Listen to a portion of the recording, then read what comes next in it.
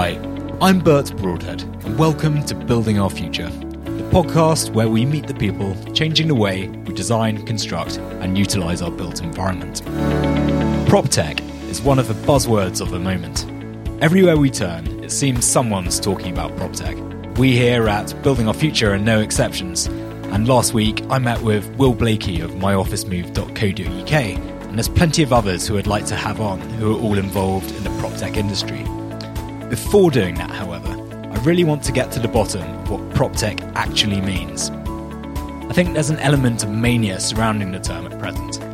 Everyone from surfaced office operators to traditional property portals seems to be keen to brand themselves as part of the PropTech movement, and I think there's a danger of starting to miss seeing the wood from the trees. So for this episode, I've tracked down a man who's more committed to anyone else I know to breaking down what PropTech actually means, what it comprises, and how we, the real estate industry, should be thinking about it and ultimately harnessing its potential. My guest today is James Dearsley. In recent years, through a heavy social media presence, an active blog, a weekly newsletter, and as a keynote speaker at global events, James has become almost synonymous with the UK PropTech scene, and indeed was named the most influential person in PropTech by LendInvest for 2016. Beyond his public persona, James runs the Digital Marketing Bureau, providing tech-enabled marketing services to companies, and PropTech Consult, where he advises property companies on digital transformation strategies. You can sign up to James's weekly PropTech newsletter at his website, jamesdearsley.co.uk. You can find the link on our website. James, welcome to the show. Thanks, Bert. What a privilege to be here. I should probably start by mentioning that we're sat at Launch 22 in King's Cross, which, must admit, I hadn't heard of before, but it's a great idea. Co-working incubator space with a social enterprise emphasis. Definitely, and it's all focused on entrepreneurs and sort of startup communities. So they get decent support from mentors and very good and cheap and cost-effective, I should say, not cheap, office space, which is great. James, I hope you don't mind me embarrassing you as the kind of PropTech guru in the UK scene. I'm one of many, because there's now quite a few of us who are really championing it. So it's a great privilege to be on this wave. And your career began in residential, so at both Foxtons and Atlas International. But clearly you saw this PropTech phenomenon from some way off. What was it that first drew you in and got you interested?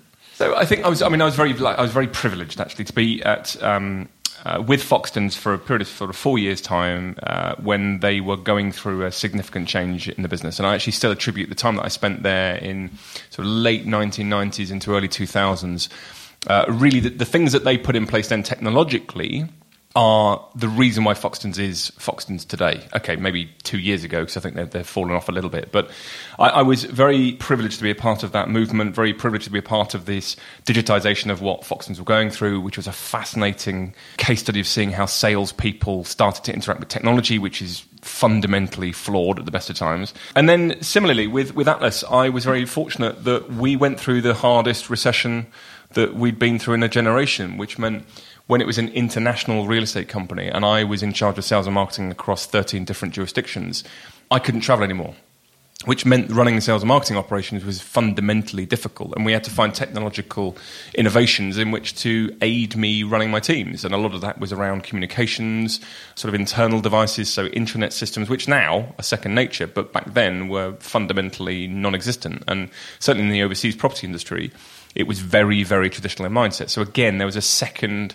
period of time where I saw fundamental technological change within an organisational structure, which really for me meant that I saw technology as a positive rather than as a threat, which I still think a lot of people do today. And that really started my love of bringing technology and property together. And then, as you said, sort of 5 years ago, there wasn't really anything out there. There wasn't really anything being discussed. And I tend to think really that the success and the positioning that I've got now are really simply akin to being that sort of really fat, ugly, smelly uncle that's at a family party and is just stuck in the corner. And he's influential in the family simply because he's been there longer than most people. And I sort of think that's probably why I'm where I am now. So I'd like to certainly pick up on the kind of dynamics of adoption and resistance a bit later on. But one of the things that's interesting about the time you were getting interested in PropTech is, from my experience in the 2000s, certainly, PropTech existed. We didn't call it that back then. It was more software. Yep. But people became quite skeptical of it because huge resources were expended both financially and in terms of time in getting these IT systems in place, which invariably underdelivered, and you became a slave to the system rather than it actually being a facilitator. What suddenly changed, which made this software kind of more nimble and enabling? I'm not sure. I think, as with any period of time and any period of technological innovation, there were always good solutions and there were always terrible ones. And it just so happened that there were more terrible ones than there were good ones. If you just look at the innovations in the early 2000s, Rightmove were a classic example of that, which arguably, if you look at a case study of some of the most brilliant companies out there, is without a shadow of a doubt one of them. And it came out of that period where there were a lot of technological solutions which were fundamentally terrible. But if you look at its success now, 78% net profit margin, it's unheard of. Genuinely unheard of. One of the great things about Rightmove, which is why I think it was a precursor to much of a success now, is perhaps at its simplicity. So Rightmove is really a portal to getting people through the door. And what a lot of the initial systems were trying to do was everything. Yeah, absolutely. But I think we're still seeing those now. Some of those solutions are still going. And what they've done is they've simply, in terms of expansion and scale, is they've just purchased out rivals. Yep. You've only got to look at the recent acquisition of Cube by MRI as a classic example of that. Both huge legacy-based solutions, one US-based, one UK-based, and one acquires the other to further its expansion. But does it mean it's great? No, it doesn't at all. It just means that it's a big beast. It's got an awful lot of data within the platform. It's got an awful lot of complexity, which people have got used to over time. But I think they are also seeing the threat of, as you said it, more nimble solutions, far simpler platform models. And I think they see a threat on the horizon because not only are the businesses changes, but the actual industry itself is shifting and changing. And they have to change with it. So if you've got a big legacy-backed solution with all this complexity, you're going to run into trouble at some point. Funnily enough, we talked about Foxtons at the start. That's exactly what they are going through at the minute, which is they built their systems in the late 1990s into the early 2000s. And yes, they've iterated and changed it and adapted it, which is great. But the business is fundamentally different now. It's fundamentally shifted. And we've moved from, for example, more closed systems to far more open, adaptable and collaborative systems. Foxtons don't have that. Some of the legacy systems are just not built that way. We've already named a couple of household names like Rightmove and Cube. Well, Cube may not be quite so. Well, Rightmove are actually on a precipice of change as well. I don't think their business model is sustainable in the future. But it seems that in terms of market awareness, PropTech's now reached a point where I think it's fair to say that most people working in the industry are at least aware of the term. What has surprised me, though, is that there's still an element of confusion about what it actually is when people talk about PropTech. And I know a while ago, in a response to a comment made by Brandon Weber, you argued that, your words, we still need a term like PropTech to bring everyone together as they discover for the first time innovation in the property market.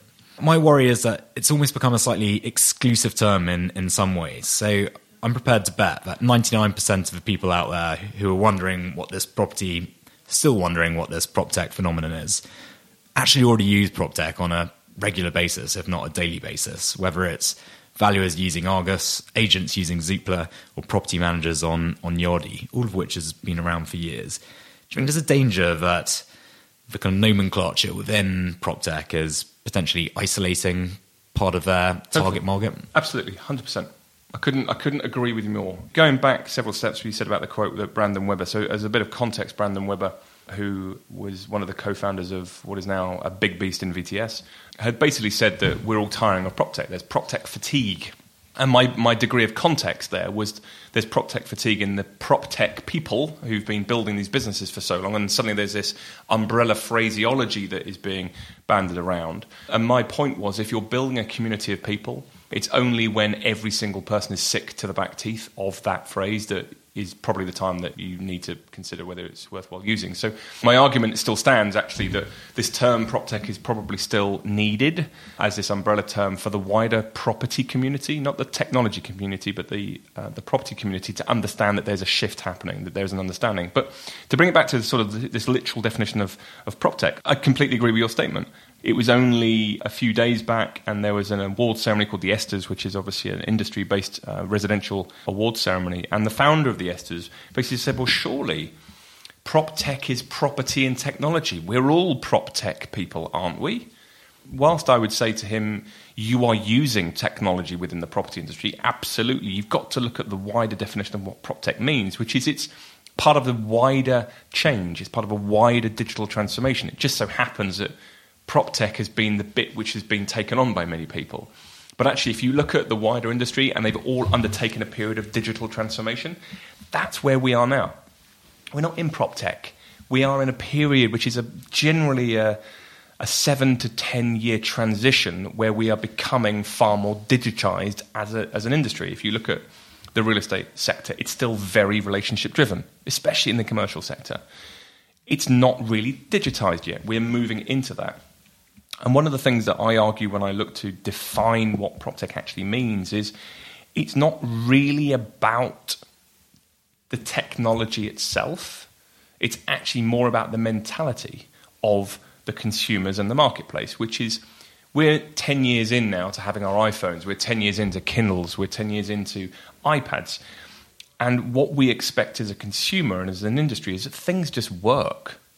Things are adaptive. You give an iPad to a 3-year-old or an 83-year-old, it's intuitive, it's simple, it turns on, it turns off, there's swiping, it's interactive immediately. You don't have to have long, massive 700-page user manuals. People just get the technology now. My argument to the industry here is it's about digital transformation. It's about a mentality shift that we are now used to using technology. So think about your consumers, think about your employees if you're a big property company, and understand that technology is shifting the very virtue of how we work and how we live. And that is what the property industry is going through. We're not quite there yet in the understanding of what our customers want. We've forgotten what those customers are.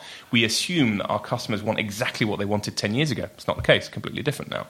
We assume, as one of the pillars of digital transformation, that the competition that we have today is going to be the competition that we have tomorrow. It's not the case. It's fundamentally shifting. If you think today that in the residential property market that every single residential estate agency, of which there are over 19,000 branches, are going to be your competition in 5 or 10 years' time, it's wrong. You're fundamentally got to reconsider who that is. Take banks, for example. I've been in South America 6 months ago working with a big global bank who were asking the questions, how do we take advantage of the property market? Because we only have one aspect of it, which is the mortgage market. Mm-hmm. But actually, Christ, we have access to every single person's finances. We control their utility payments. We control their mortgage payments. We control their rental payments. And yet we're only looking after one aspect, which is transactional, and a one-off situation, which is have a mortgage or a remortgage. They have got complete control over every other aspect of people moving. They understand the differences in how much you're paying versus I'm paying. Bert, you could tell, they could tell you, Bert, you're paying 30% more on your utility bills than James is.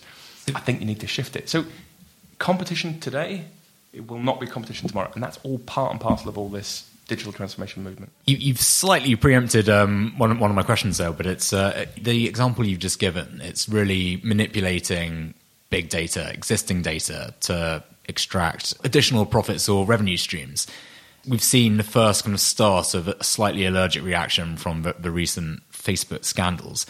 Is there a danger that all this is going to end up kind of playing where the opportunity is big enough, it will play into the hands of the big tech companies? So if we take, for example, online agency portals, which hitherto have been done by startups or where they're established now, like Zoopla and Rightmove, the perfect people to be really doing this kind of work are Google, Amazon, etc. Who knows more about what we want in terms of our preferences than these big beasts? And if there's enough money in agency portals, they're incredibly well positioned to tap into that. Yeah, they are. I mean, I think just being very specific about it, from a portal perspective, can they disintermediate the residential agents, or if the commercial sector ever gets going well, could they disintermediate the brokers? They could, but it'll be an absolute bloodbath. Not just in terms of the very nature of their current customer base, which is the agents or brokers, would run a mile.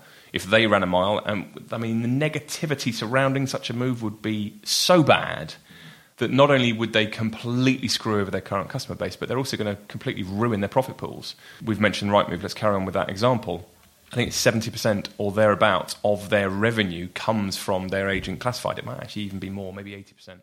Comes from agent classified. So if they suddenly say, actually, we're going to do we're actually going to have the for sale by owner, and we're going to do it directly now, we don't need the agents, 80% of their revenue they're risking, which is a tremendously huge risk to take for such a big beast, and a listed beast. I don't think it's going to happen. I mean, you have seen Zillow recently in the United States doing exactly that, which is providing a platform of which they can disintermediate the buyers. And instantly, they had a 9% share drop that day because of this announcement. And they're calling the market. Now, I'm not saying it's not a good idea, but they should have been planning this years in advance. And arguably, if anyone's going to do it, Zoopla are probably in the best position because what they have done, if you look at the classic platform business model, Rightmove really digitized the way a portal business works. So they just listed it. So they are a platform, but they're almost a one-sided platform model. What Zoopla started to do is they started to become a multi-sided platform model. So the consumers and the customers and the client base they were working to were not just people looking for homes. They were looking for utility switching. They were looking at loans. They were looking at crowdfunding in some sense. They're looking at a massive ream of different products, which means that the risk to Zoopla doing that sort of model is now a lot smaller. So I think it's about 25% of their revenue comes from classified ads. So that's not as big a risk for them to do that switch. It'll be certainly an interesting battle in the next 5 years as to the Rightmove Zoopla in the UK. It'll certainly be a fascinating business model analyses as to what they do next, especially Rightmove. How do they compete? How do they get any better than that? It's a classic innovator's dilemma. They built the most successful business that they could ever build. They're not going to get any more successful, I would doubt. How do they shift? How do they prepare for the future? Whilst maintaining margin. Absolutely. Yeah. And I don't think it's possible. So, you asked me about data being at the forefront. Absolutely. Is it going to play into the minds of the big tech companies? I would say so. Google have been searching around to buy these sorts of businesses because they've recognized that maybe they can't build it themselves, actually, which is an interesting point. But they have dabbled in it before. Easy have done deals with these sorts of companies beforehand. But this isn't going to be an instant. This isn't going to change in a year type thing. This is in my view, this shift in the property market is a generational shift. We're looking at 5-10 years plus as business models change and the long, slow death of perhaps the more traditional side of the business. On a percentage of fee of sale.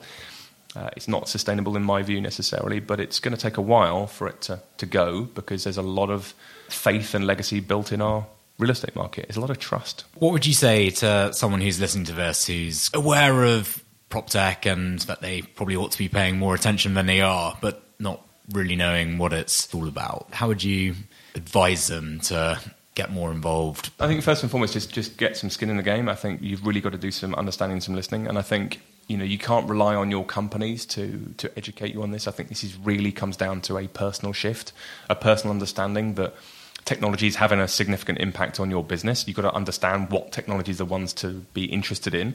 I think an understanding that it's not a disruptive force, I think is really integral here, that in the short term, there's this period, probably 2 to 5 years, which is all about endogenous technologies improving and innovating the space. So we mentioned software's been around for a long time, but I think the software is now improving at a point which is quite exciting for the industry to really become far more efficient.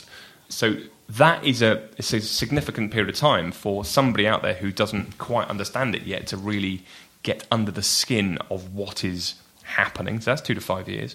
And then you mentioned earlier on about additional profit. I actually think it's not just additional profit. I think it's actually new forms of profit, which will be the next period, that sort of 5 to 10 to 20 years, where you've got more disruptive forces coming in. So your artificial intelligences, your blockchains, your immersive realities, all of these more exogenous technologies are coming in. If we use that to kind of split it in two, so kind of step one is, what is PropTech doing for you? Well, we had Will Blakey of My Office Move on the program last week, and his point was very much that it's collaborative. He wants to work with the agency world and effectively take out the low-value parts of their job, the time-consuming tasks, and allow them to focus on the real value-add parts of their role.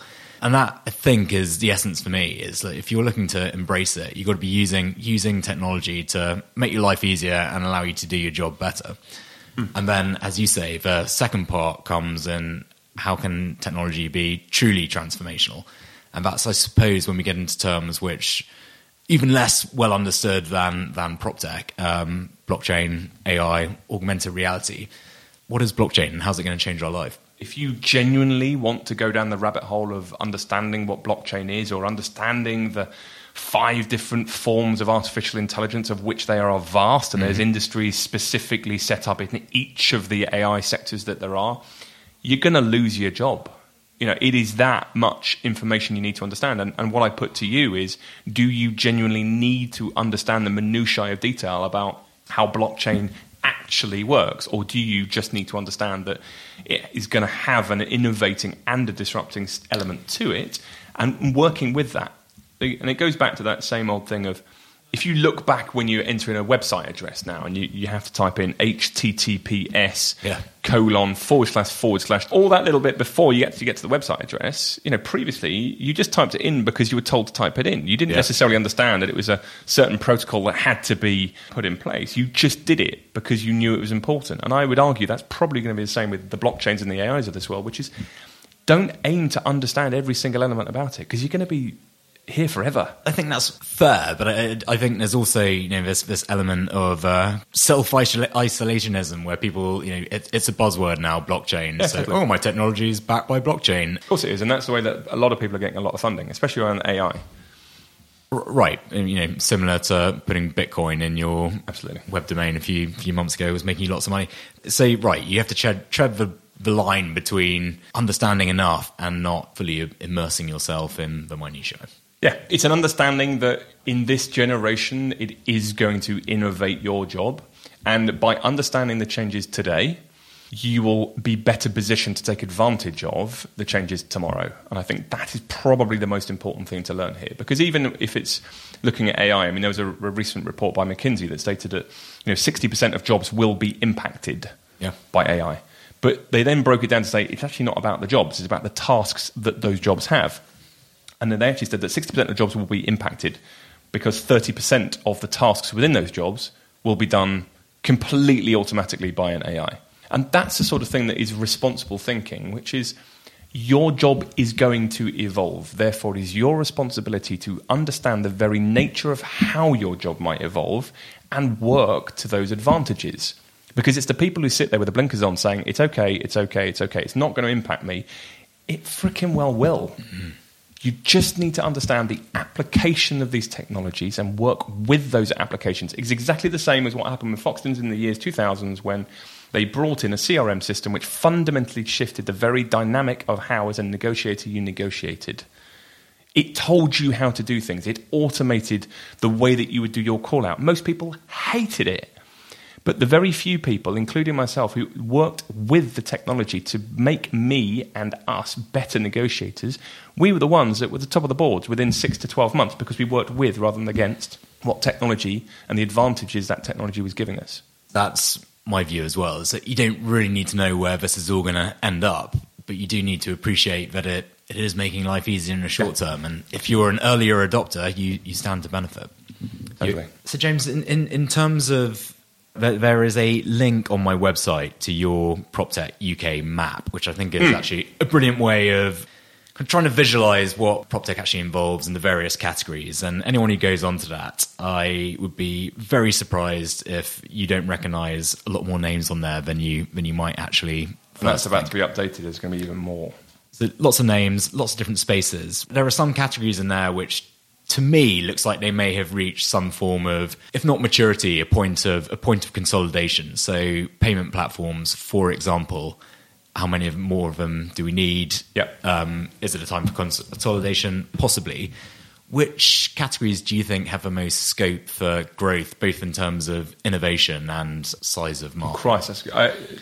Just define growth for me. Do you mean as in number of companies coming into it, in terms of number of investment going into it? Potential impact on the sector. So that we will see increasingly in our daily lives as. I think you're absolutely right. Some of the circles in that map, and even in the recent update we're doing on it. And incidentally, what is interesting on this is that we're not just doing it for the UK, we're doing it globally. So we've just done an entire map for South America, broken it down into countries. We're currently doing it for China, we're currently doing it for Australia, we're currently doing it for most of mainland Europe. And the trends are the same. The larger circles at the minute are around online brokerage, this whole online and hybrid estate agency and brokerage in the commercial market. They are absolutely, for sure, the easiest markets to break into if you're an emerging country trying to get into the sector. So I think that's probably the area which we will see consolidate down. I think areas of growth is undoubtedly going to be around the world of artificial intelligence because A, it's so vast as a field, and B, there are if you think about we are the largest or second largest asset class in the entire world at Savills, I think, predicted it at $217 trillion recently. We have so much data in there, so much potential to mine data, both in terms of the numerical side of data, but also on the visual side of data. You imagine how many photos and floor plans we take of our properties around the world and how AI will be able to really get into understanding the visual imagery of each of those photos and floor plans and also look at the data and look at trends and analysis. So for me, I think one of the undoubted success stories over the next 5 to 10 years is going to be the application of very simple-based AI. But I also think that that's going to be a pretty quick growth and then a very, very quick consolidation because I think what you'll see is a lot of the portals, a lot of the online agents, a lot of the other business models, the software provision, the property management provision will all be purchasing or acquiring AI, small AI, singular use AIs into their own internal systems. So I think what you're going to find is, and what I'm expecting to see is there'll be lots of smaller technologies which will be absorbed into much larger technologies, whereas in the past what you saw was software platforms with very similar business models being acquired and merging together, which just meant bigger beasts and more challenging legacy systems to try to work together, which is always going to be a challenge. I think what you're going to see is a lot more smaller niche technologies which will complement more platform-based businesses, which will mean that actually they will add quicker, more positive impact into the mothership, as it were. That makes total sense to me. I mean, it seems in some ways we're still at a stage where there's a mass rush to collate data, and the next stage is how you can use AI because it's so complicated that I think it will need AI to interlace all the various data sets to actually give you intelligence, which absolutely give you an advantage. But I think we're going to find that in the developed countries, where I would say property and prop tech are very, very deeply ingrained in society already. I think when I look at emerging markets at the minute, the business models of online brokerages and agents are most definitely, they are the first ones which pick up in emerging markets. So we've just done it in Argentina and Brazil and Mexico, for example. The first and the biggest segments which are growing quickly in the new emergence are that sector. And then it will all work out around them in the next sort of year, 18 months. Well, James, thank you. I've just got 2 final questions for you. Go for it. Firstly, your favourite building? Oh, my favourite building. God, that's a really good question. What is my favourite building? I'm going to go a bit bizarre because I don't even know the name of the building. I can't even say that because I don't even. No, go for it. We get this quite a lot. Just a vague description that I have to go. It's because I love merging the traditional and the new together, and so there's a particular building which it's in London, and it is a beautiful old building, and it's just surrounded by these massive, beautiful technological skyscrapers, and it's just this little bit of history stuck in the middle of it all. But I love, for example, the BFI on South Bank. I really like the Festival Hall because they are little pockets of brutalist architecture stuck in the middle of what is actually a pretty cool area.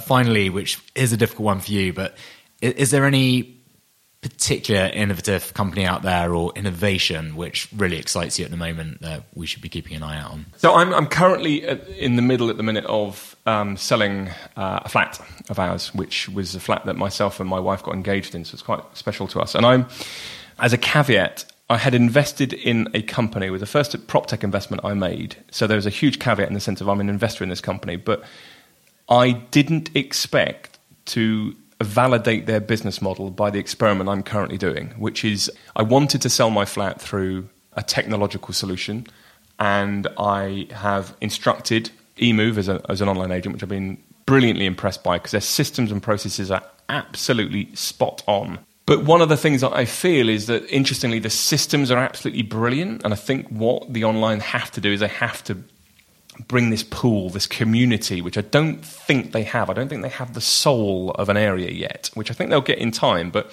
whereas a traditional agent will have the soul and the community of people.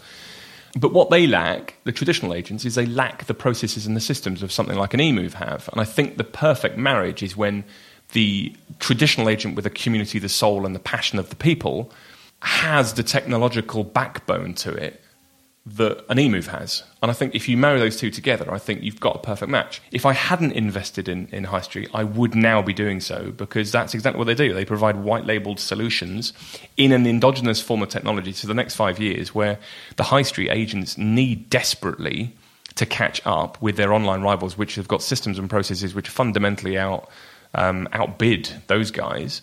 And if you can have that on a very, very low cost base, which you can incorporate into your current business model on the white label solution, why wouldn't you do that? So for me, that's about supporting and collaborating traditional, new together. And that's a perfect system for me. Super. And if anyone listening wants to get in touch and talk about how you can help on digital transformation, what is the best way to contact you? Yeah, so if you want sort of support my reviews, then as you said at the start, so do go to jamesdearsley.co.uk. If you want some contentious, thought-provoking articles on digital transformation and prop tech, go to proptechconsult.com. James, thank you very much. It's been a pleasure. Cheers, Bert. Thanks so much.